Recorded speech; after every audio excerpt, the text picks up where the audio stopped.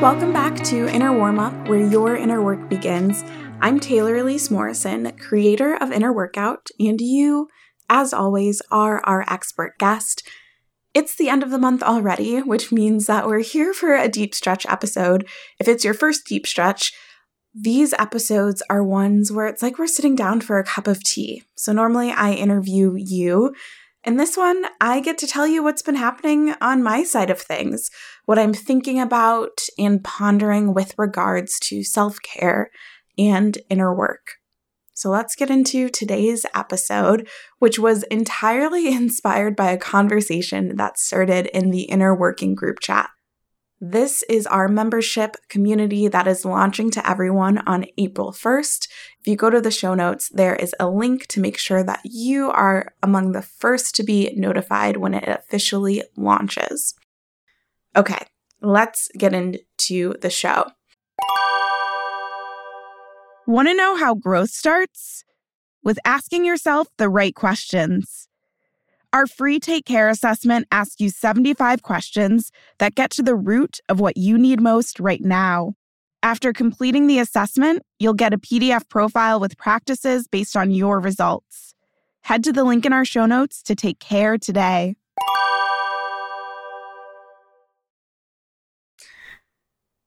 Basically, this started when I posted about watching The Dropout on Hulu.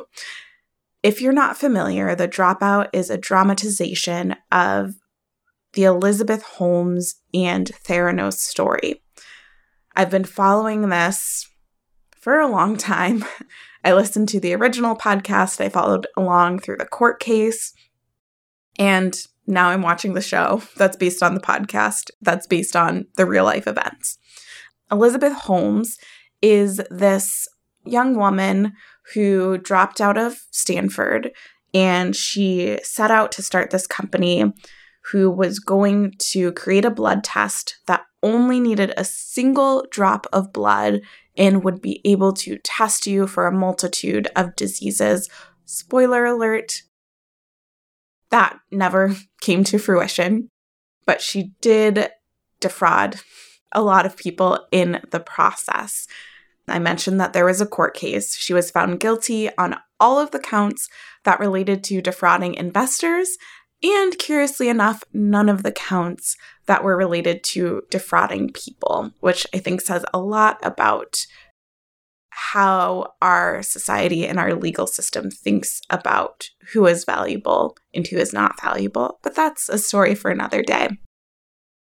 As I was watching this TV show, I just started getting a little heated. It made me angry to see this person who, yes, had Theranos have worked, would have completely revolutionized the medical testing industry.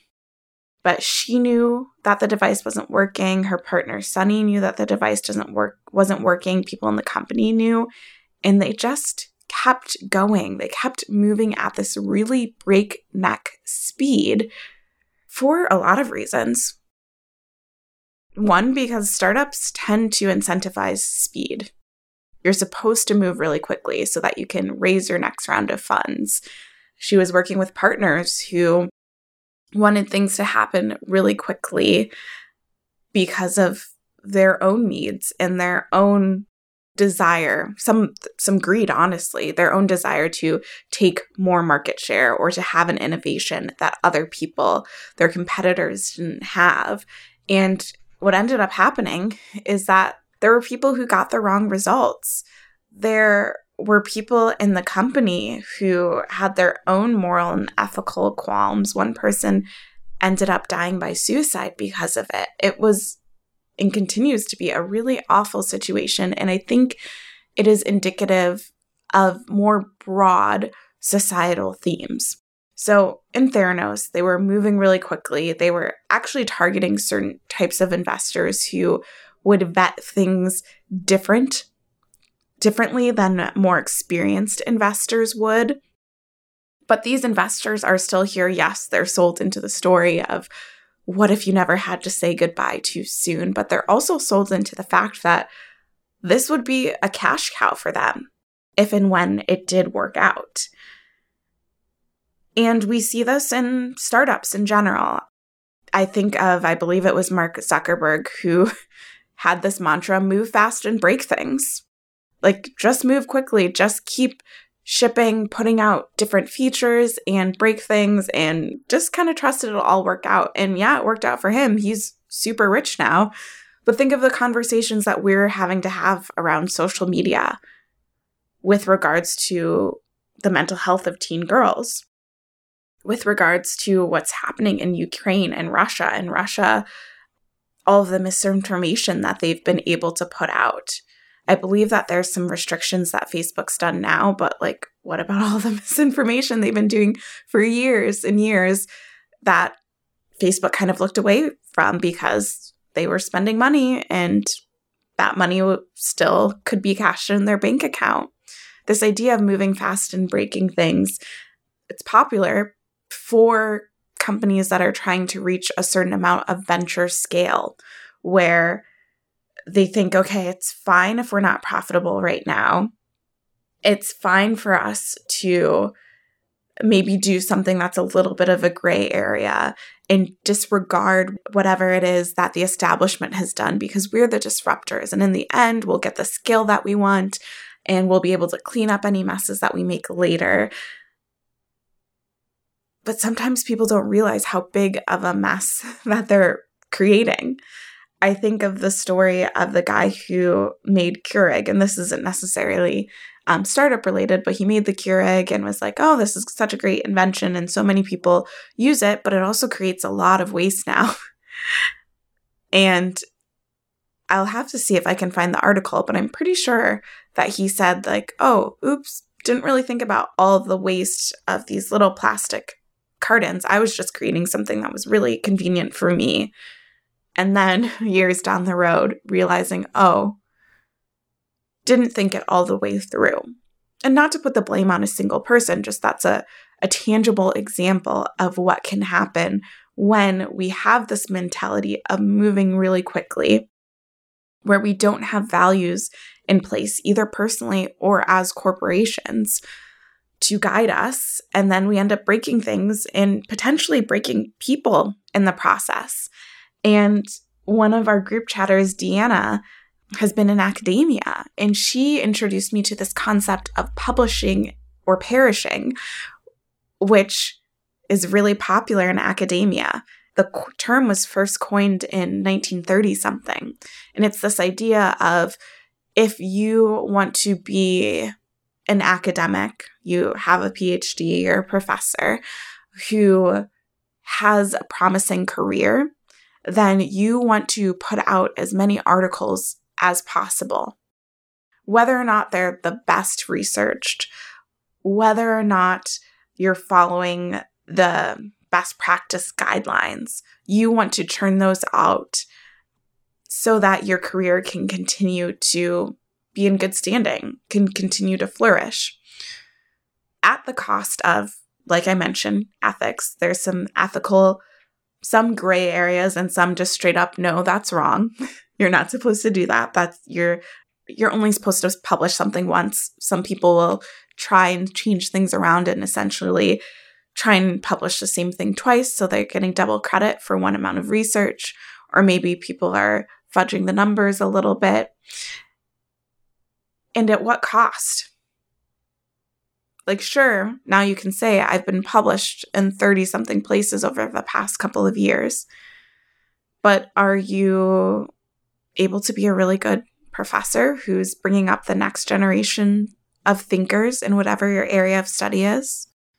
Probably not, if you're so focused on research all the time, and not this in-depth, slow research, but this really kind of like microwave fast food type of research.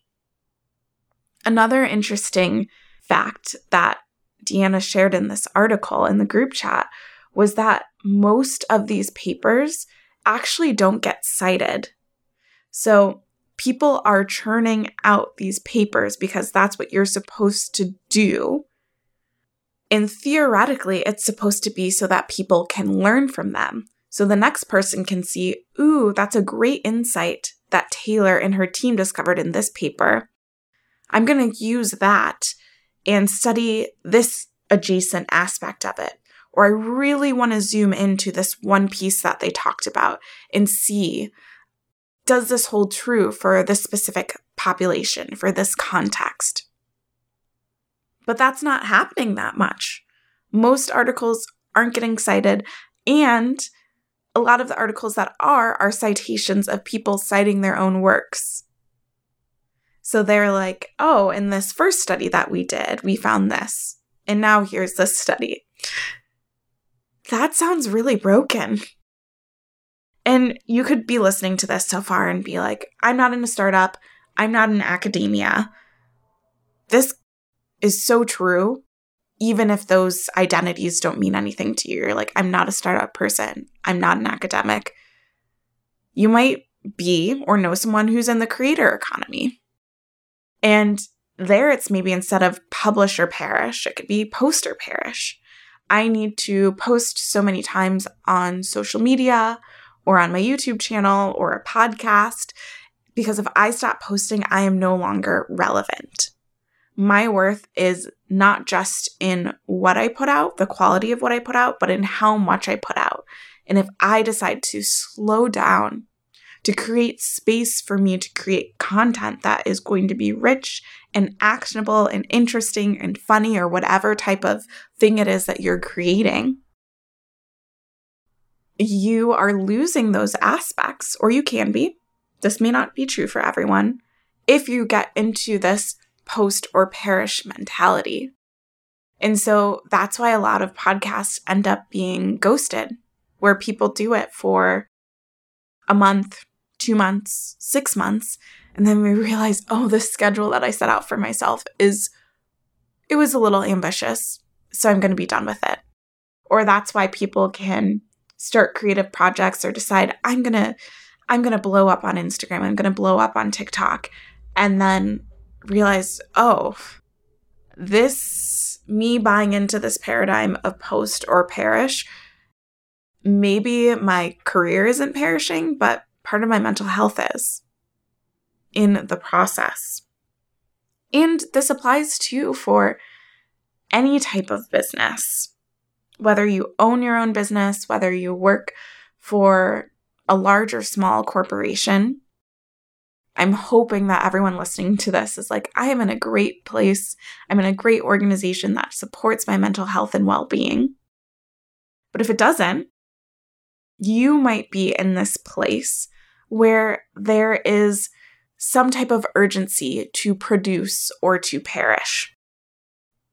If you are a graphic designer, maybe it's we need to create these new graphics for an advertisement or these social graphics. If you work in strategy, maybe it's like, I need to be creating this deck for a client and we got to move it forward. If you're a business owner, you could be thinking, I need to launch these new products. I've definitely been there before. I need to launch these new products, or I need to find these new clients, or I need to do. Otherwise, my job's not going to be here anymore, or my business isn't going to be here anymore. And what it ends up creating is this false sense of urgency. This urgency, perceived urgency, that is just pervasive in our society. In urgency, just because I like to go back to definitions, I find that so many things can be murky, and I think I know what they mean, and then I'm like, oh, that's actually a little bit different than what I thought. So urgency is something that requires swift action. So we should probably, that's why it's called urgent care, because you're like, I need help right now. I cut myself while I was chopping vegetables and I'm not sure how deep it is. I need to go to the emergency room, or I need to go to urgent care ASAP. I can't risk this. But I can always come back to speaking from the I, can make a lot of things urgent that are not urgent. And when we create that sense of urgency, what do we think that this urgency gives us? Maybe we think that it is going to make us more money. If I can keep posting videos, if I can keep grinding, keep hustling, I will make more money. Or maybe it's going to give us momentum. You feel like it's been really slow. If I create this urgency, it will give the team or myself momentum. And that will keep me going. That will sustain me. Sometimes I think that people and organizations do it because they want purpose. They want to feel valued and they want to feel a sense of purpose in what they do. And so I've definitely had this in past roles where my boss was just giving me and giving the team things to do that didn't really map into particular goals, but then they could say, we've done X number of these things each month, and we do Y number per year. And just putting a lot of numbers and metrics around something, but if you peel it back, it's not actually driving something that the business has stated as important, but it can make the team feel important because we're doing things, we're productive, we're doing things. Doesn't that mean that we're valuable? I think that's some of what we want when we create false urgency, is just to feel valued and valuable. What urgency actually gives us, though, and it's certainly given me this at times, stress, anxiety, burnout. For companies, it can give high turnover. And what it ultimately does is it disconnects us from our self-expertise. Urgency disconnects us from our self-expertise because we feel like this needs action now. And so someone is telling me, sometimes the urgency is internal, but a lot of times what I find is that when I peel back the layers, it's actually an external voice. So I feel the need to move with urgency internally, but when I think about where that's coming from, it's external. Someone else is telling me, oh, this is important. Oh, you need to move forward on this. Oh, every good business owner, good wife, good friend is doing this thing, so you need to do it right now. You're behind. It disconnects us from our self-expertise, from the belief that we know what we need in the moment. And I'm going to be honest, I thought that I was above this. I really did. I was having a conversation with a friend, and we were talking about Theranos, and we were talking about different work experiences that we've had. And I kind of was like, yeah, I mean, I left corporate. I don't really have to deal with urgency that much. I'm not making things urgent in a way that is harmful to me because I get a lot more autonomy over my schedule. And then I sat there as we were talking about, where do we think the urgency comes from? And then I thought, oh, wait, Taylor, you just did this like 2 days ago. I was trying to post a reel on Instagram. And we at Inner Workout use a tool that tells us what the best times are for us to post when our community is online. I was trying to post this reel. I was trying to post it in a way that it would show both my personal account and Inner Workout's account, and like different things were just not working. And Matt, my loving husband, is trying to talk to me about our plans for the weekend. And I'm like, babe, I need to post this reel right now. I was supposed to post it 15 minutes ago and it's not working. And I've had to delete it like 5 times. And this is really stressful for me. And I need to do this right now. And I need to get it fixed. What? And I apologized to him later that night. But I realized that for me, that was, someone told me that there was this magic time when people were going to be online. And I said, bet. It is urgent that I post at as close to that time as I possibly can. And I treated my husband really poorly in the process. False urgency. So maybe a few less people saw our post. I trust that the right people, the people who needed to see it, they saw it. And when I look at how I measure success, It's so much more important to me that my husband feels seen and heard and cared for. On paper, it's more important to me that he feels cared for than an Instagram post goes up at the magic time. But that urgency told me that no. This thing, posting this reel is the most important thing. So what do we do? What do we do when we feel the sense of urgency? We feel like this thing, this task, this situation requires me to act right now. This is counterintuitive, but I think the most useful thing that you can do is to pause. Urgency is telling you, fire all cylinders, go as quickly as possible.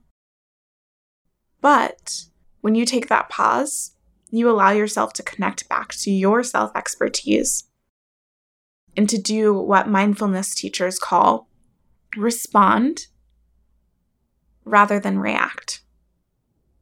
React is really driven by our stress responses, by a part of our brain that doesn't think as critically.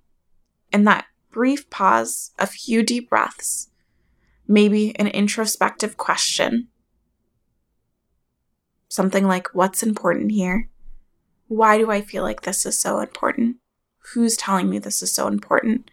That shifts us into responding, where we're making a choice, where we are back in the driver's seat. And maybe sometimes you do take that pause and you're like, yeah, this is actually really important. Going back to that example of if you slice your finger, you might take a deep breath. Yeah, going to urgent care is the same choice. But you also might have it where you get an email.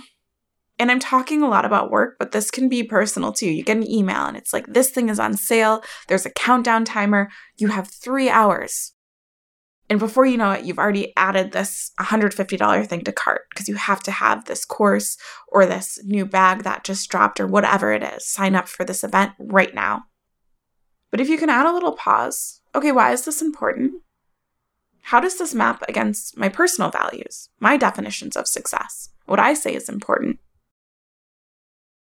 You are actively choosing rather than being corralled or sometimes fear-mongered into doing something because someone or something told you that it was urgent.